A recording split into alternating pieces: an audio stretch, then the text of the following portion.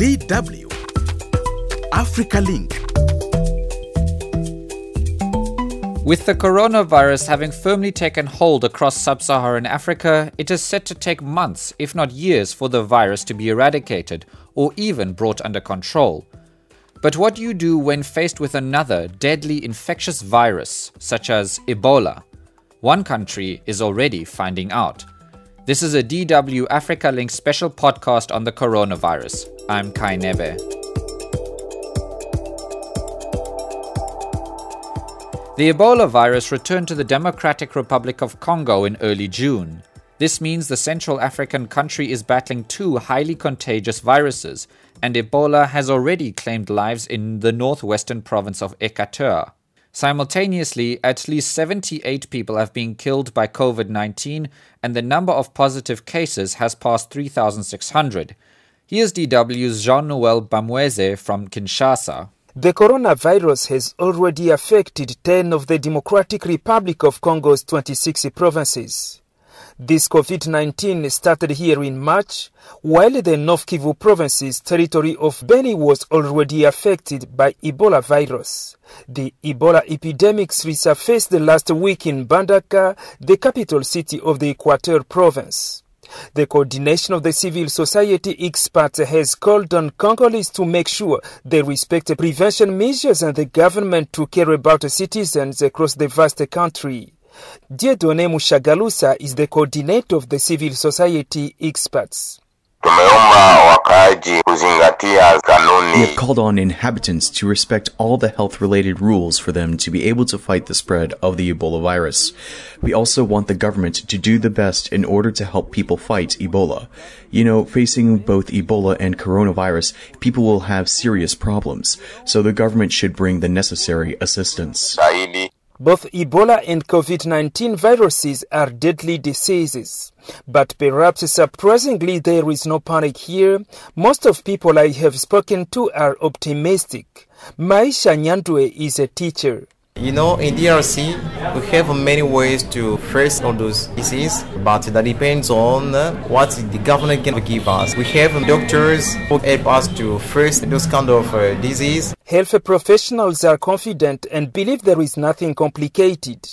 Innocent Mulumba, head of Christ Roi Health Care Center, says the government works with partners and always wins. I'm sure we will make it, as we have technicians, and the government is always supported by international partners. I believe it will work and both diseases will end. But we have to think about prevention, as it's always better to prevent. What is more concerning is the economic impact of the two diseases simultaneously on daily life.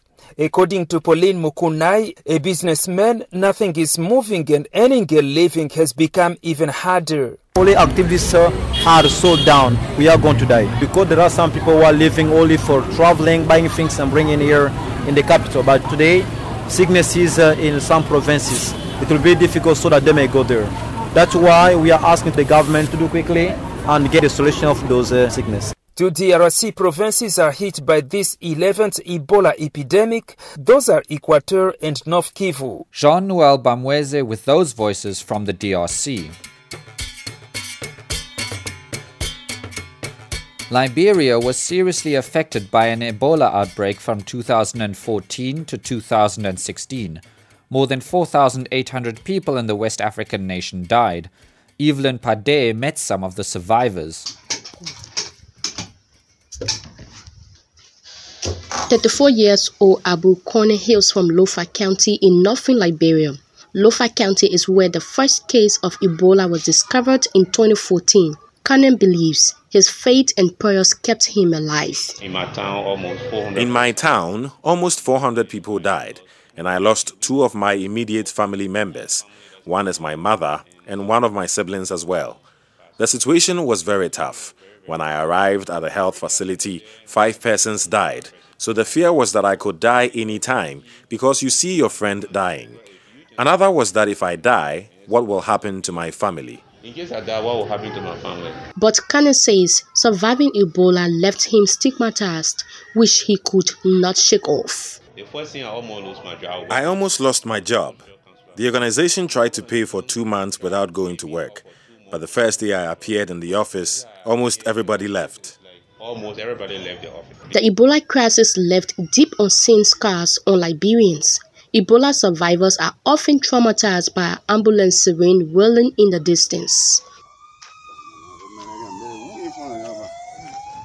Now, as the number of COVID-19 cases increases, a new crisis has emerged, a mental health epidemic. James Harris lost 10 members of his family to Ebola. When we heard that COVID-19 was in Liberia, I was actually traumatized. I went home and could not do anything. There is no survivor you can ask who will tell you that the government of Liberia provided psychosocial counseling for us. It's false. Family members neglected us, but we just have to continue living. For him, Liberia's COVID-19 outbreak amidst the huge psychosocial counseling gap is scary. 6 years ago, Tubikwayu survived Ebola, but she lost several members of her family, including her 2 children. COVID-19 and a lack of psychosocial counseling have reawakened her trauma. Nobody to counsel me. I feel for those survivors who will survive COVID-19, because for the government officials who survive COVID-19, I don't see much problem because they have the finances to cater for their health. But for the common people, they don't have anything.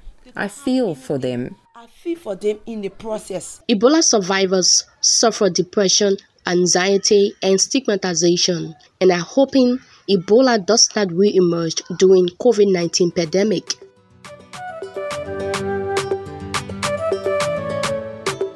But that is exactly what's happening in the DRC.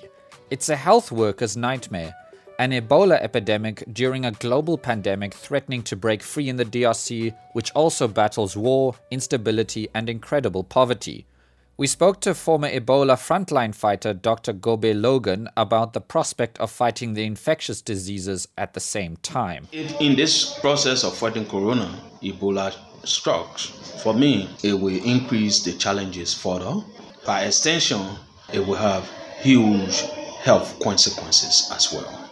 As you know, Ebola kills faster than that of coronavirus. In a situation with Ebola, in 3 days, if no one really help you and you are sick, you should be a dead person. Unlike that in coronavirus. In the process of fighting coronavirus, is it possible to battle 2 pandemics at the same time, like Ebola and COVID-19 in tropical country? Moving resources to where the epidemic is from the international community, it will take some time. It happened during the Ebola crisis. In the first 3 months of the Ebola crisis in Liberia, it was a tough time for Liberia, about 3 to 4 months. How vital is donor support in the fight against Ebola and COVID-19?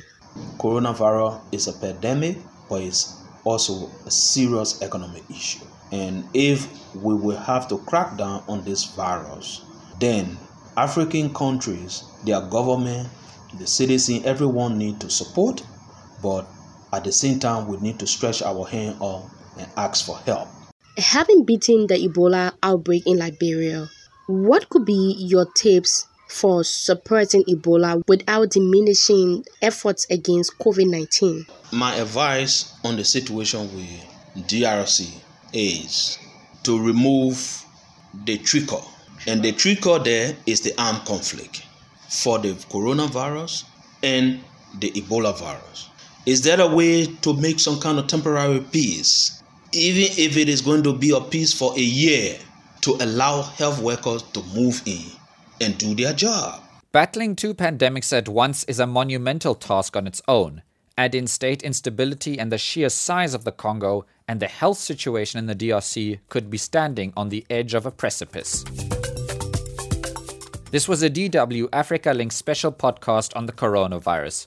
From myself, Kanebe, and Assumpta Latus, stay safe and join us again next time.